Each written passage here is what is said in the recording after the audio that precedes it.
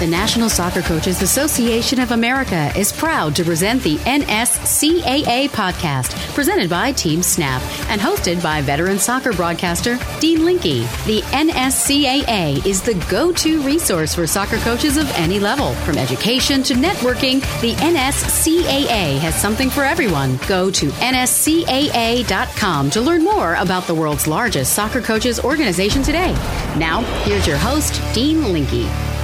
This is the NSCAA podcast. It is presented by Team Snap, and I am Dean Linke, and I am proud to tell you that we've got another special show. Our continued relationship via the NSCAA with the LMA, led by Ian Barker and the gang at the NSCAA, allows us to spend time with Gordon Strachan, the head coach of the Scotland men's national team. That interview will wrap up our show. Off the top, when you think about the great NSCAA staff coaches, bing. When you think about one of the great all-time U.S. head coaches at the women's game, bing. You think about Tony DeCicco. He spends time talking about the NSCAA plans for the NSCAA Goalkeeper Academy, what type of education it offers, and also their decision to create an online version of the Level 1 Goalkeeper Diploma. And, of course, we can't let Tony go without getting his thoughts on the current goalkeeper situation for the U.S. women's national team, and even sneak one in for the U.S. men's national team. Gordon Strachan at the end of the show, Tony DeCicco to start after this message from Team Snap. Does managing your club or league feel like a second job? If so, you might need some help. With Team Snap, you can get it. Their customers save up to 15 hours each week on tasks such as communication, registration, scheduling, and more.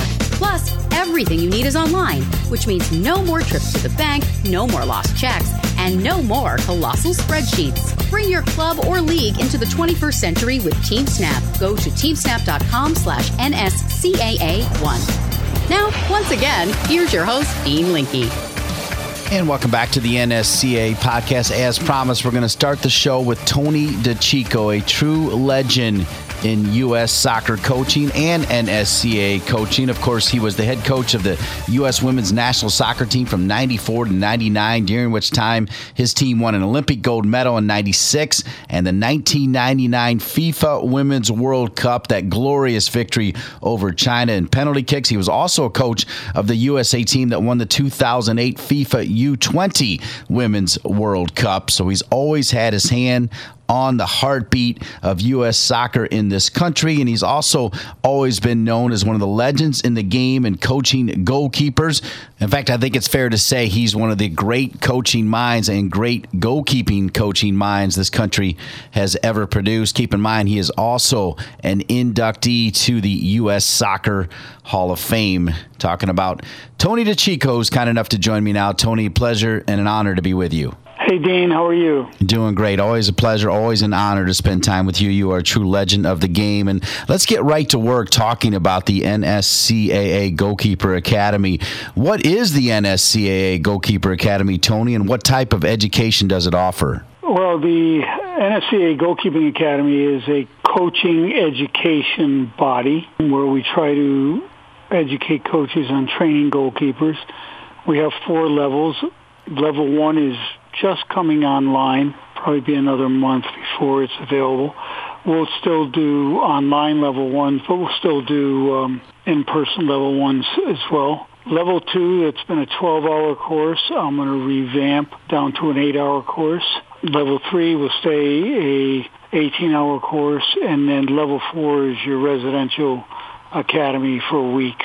So, Tony, one of the reasons we wanted to have you on is to ask the question, why did the NSCAA decide to create an online version of the Level 1 Goalkeeper Diploma, and are the courses equivalent? Yeah, they're equivalent. They're both good courses. There's times, though, where we do a Level 1 and a Level 2 together, at a site, and it might just be easier for that person to do the Level 1 in person rather than do it online. I think it was a great decision by the NSCAA to commit to goalkeeping. I mean, we all know we're around the game long enough that goalkeepers have special training regimens.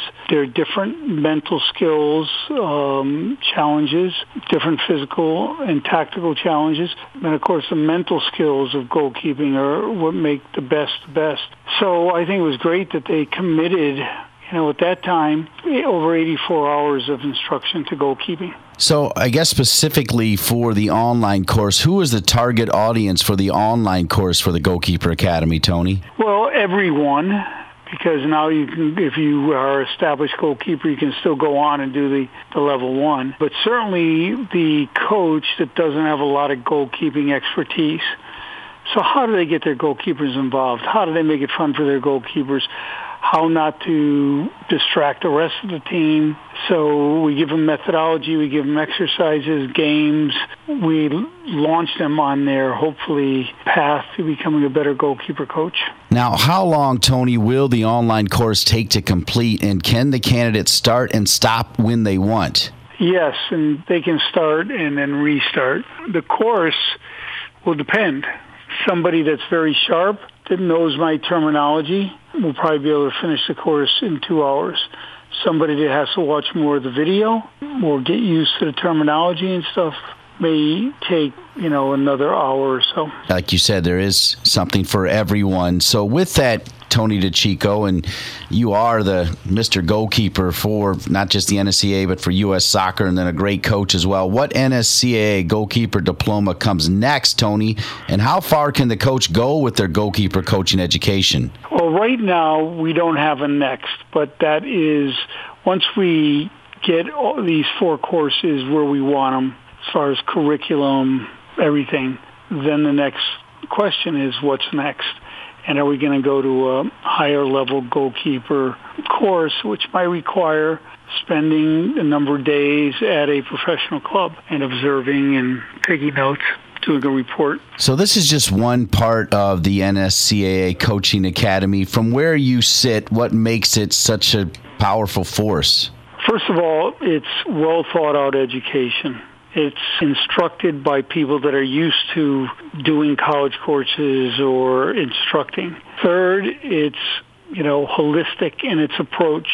Yes, we want coaches to be good players. Yes, we want them to be able to demonstrate, but that's unrealistic. The NSCAA takes a coach where they are, and they improve them there. Tony, we spend a lot of time on this podcast talking about the amazing growth of soccer at every single level, youth to college to pro, academy, and everything else. From where you sit, having been a part of the NSCAA for so many years, what about the growth of this organization? Amazing, really. Through a lot of hard work, through a lot of good leadership, they've gotten to a point now where I like what's happening. I like the communications between U.S. Soccer and the NSCAA. I'd like to see the NSCAA have a bigger role in administering U.S. soccer courses. But I think the association's in a great place and with great leadership, and I look forward to seeing the next few years. All right, Tony, going back to this goalkeeper diploma, one of the things that we've seen, and you even had to overcome it for a moment before being named the U.S. national team coach. Sometimes coaches get locked in as a goalkeeper coach because they were a great goalkeeper. Tony Meola is one that tried to get out of that. It didn't work out, so now he's trying to find his way. Talk about that dynamic of, hey, I was a great goalkeeper, but I don't just want to be a goalkeeper coach. I want to be a head coach. Yeah, I think for most goalkeeper coaches, not all, that the route is be the best goalkeeper coach you can be, slip into assistant roles, and then eventually look to run your own team. All right. Now, Tony, I can't let you go without talking a little bit about the goalkeeping situations with the U.S. women's national team. You're one of our first repeat visitors, which makes sense because you are a legend of the game. But, I don't know, several months ago I asked you about what to do with the fact that looks like Hope Solo is done. How do you assess the goalkeeper situation right now for the U.S. women's national team? Well, it's not terrible, but obviously lacks some experience. Alyssa Nair, I think, is the number one. Ashlyn Harris, who I would say is the number 2, is injured from club play. Abby Smith, who's been playing very well from Boston Breakers and has come back from an ACL injury, is making the trip to Scandinavia with them. I like her. She's got a lot of the qualities I look for in a goalkeeper. Do you also keep an eye on the goalkeeping situation for the men's national team, Tony? Do you kind of look over and check that out? Yeah, I do, because they're kind of in the same place. A couple of long-time studs are getting to the end of their career. Who's going to step up and be the guy? All right, Tony DeCicco, any final comments about why people should learn more about the NSCAA goalkeeper diploma, including the fact that you can now take it online? Well, if you're going to be a coach, be able to coach all the players on the field, and one is the goalkeeper. So check out the online NSCAA goalkeeper level 1 course. Tony DeCicco, always great, always insightful, always passionate about his work for the NSCAA. Coming up next, Gordon Strachan, the head coach of the Scottish men's national team, courtesy of the great relationship between the NSCAA and the LMA. It's Gordon Strachan next on the NSCAA podcast, presented by Team Snap. Keep your club coaches energized and excited by providing them quality coaching education. The NSCAA makes it easy for you to host a course in your area. Choose from the small-sided games development courses, the best in goalkeeping education, or select a special topic. Go to nscaa.com/education to learn more. The NSCAA e-learning suite is designed to provide quality online courses for a variety of coaching needs. Whether you want to improve your knowledge of small-sided games, attacking principles of play, or defending principles of play, there is something for everyone with NSCAA e-learning. Accessible to members anywhere, the NSCAA e-learning suite can help you take the next step in your coaching education from the comfort of your home. Go to nscaa.com/e-learning to learn more. Now, here's Dean Linke.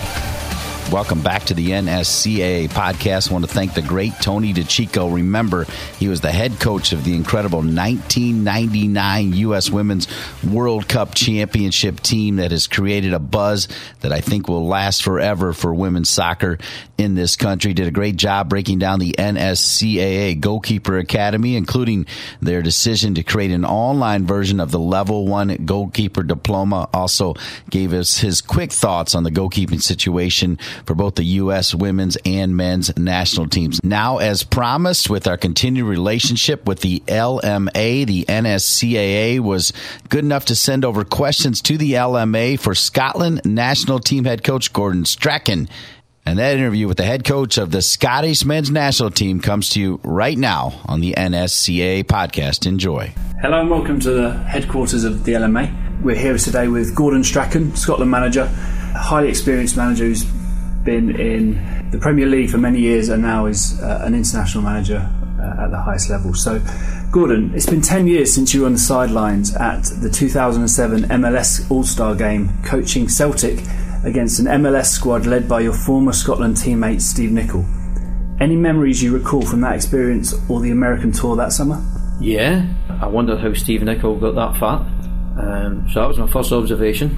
And I thought, oh, what's happened to him? That guy used to run forever.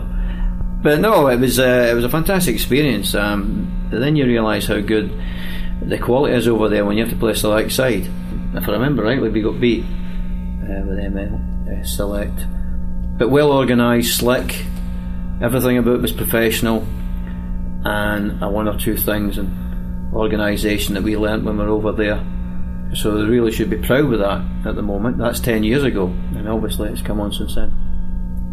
And Steve is one of many Scottish managers who have had an impact on the game in the United States in recent years, along with the likes of Mo Johnston and Owen Coyle as head coaches in the MLS. More recently, Tom Sermanni, John Spencer and Paul Dalglish are all active in technical roles at the professional level. And like you, they all had prominent playing careers. Can you talk about the transition into management and how important is playing experience to be successful in coaching? The playing experience actually on the pitch is not great help to you. Understanding what your body can do as a footballer in between games is you need that experience. You have to remember that when you go into coaching and management. So I don't think actually the playing of the game makes that much difference. It's going to make any difference to you as a coach.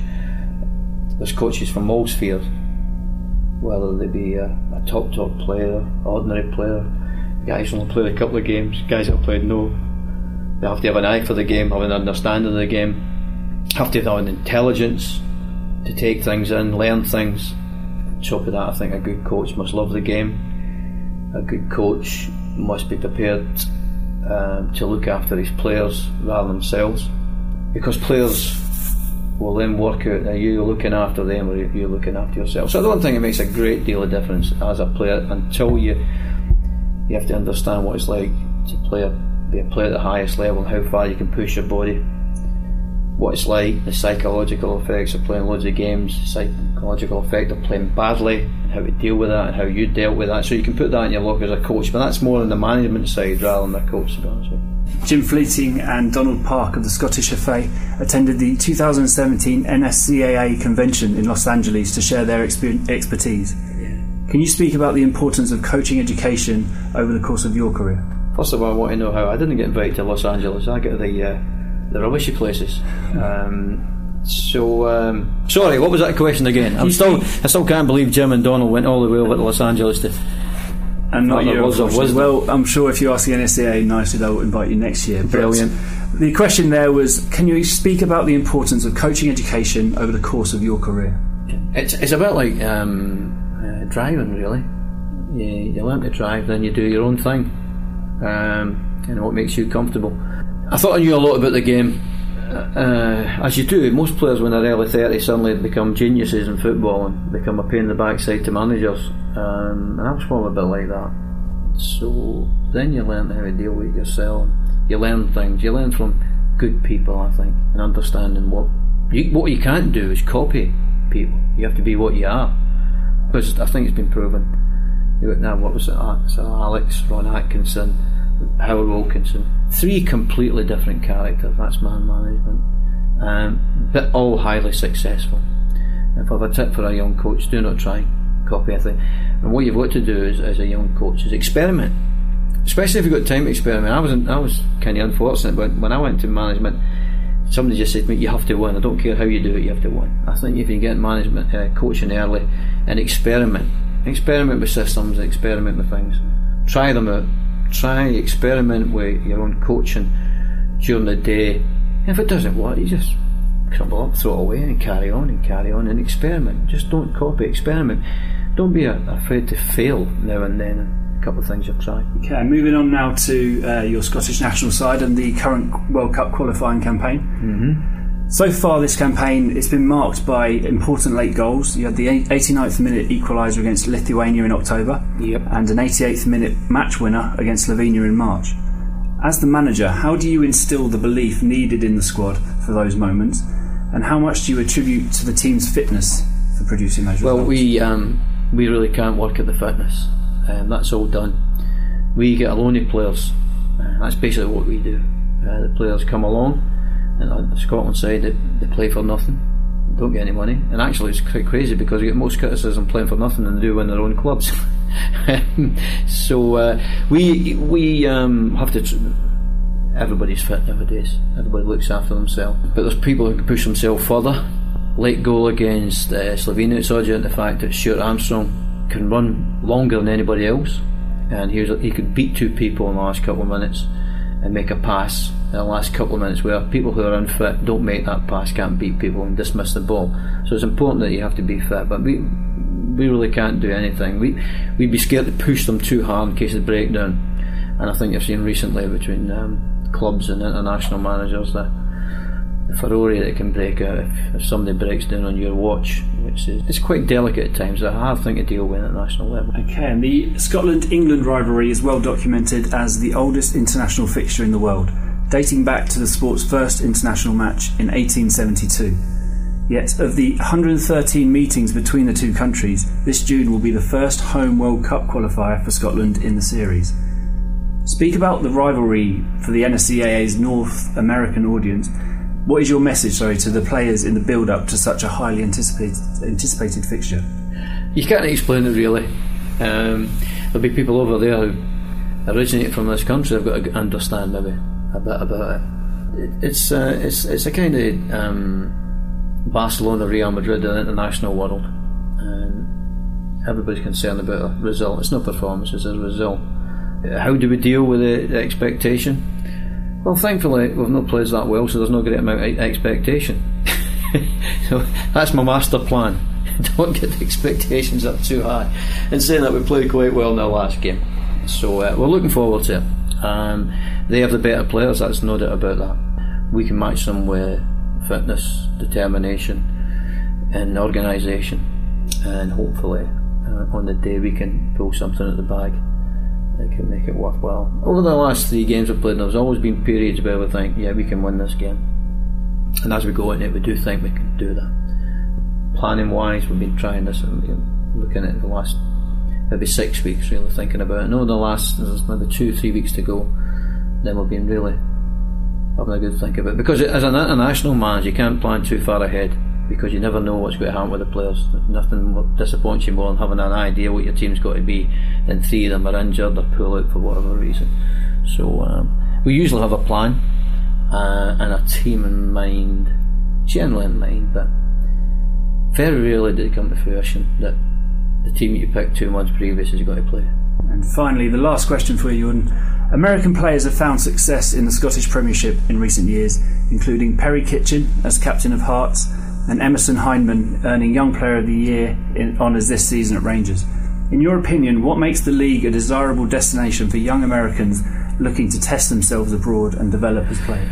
It's a good place for young players to play. We're not kidding ourselves, it's not the best league in the world, but where else in the world do you get to play in front of 60,000, 50,000 at Ibrox, Celtic Park, and you go to Tynecastle where the atmosphere's tremendous, and you go to Aberdeen in front of 20,000, so you've got all that going for you, and what you do is you get a game. I think Dembele has improved so much, going to Celtic, a regular game, he's played in Europe in top ties, and that's what can happen to any other young player. Like Kitchen here, Hearts will be in Europe probably, Hyndman at Rangers probably in Europe again, playing in big Old Firm games. That's invaluable. But I've also said that if you're a young player, 18, 19, if you're not knocking the first team door at the club that you're at, get out.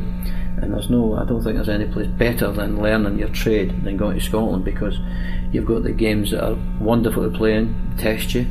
Then you've got the journeys up to Inverness, 3.5 hours in there, playing in front of 3,000 people.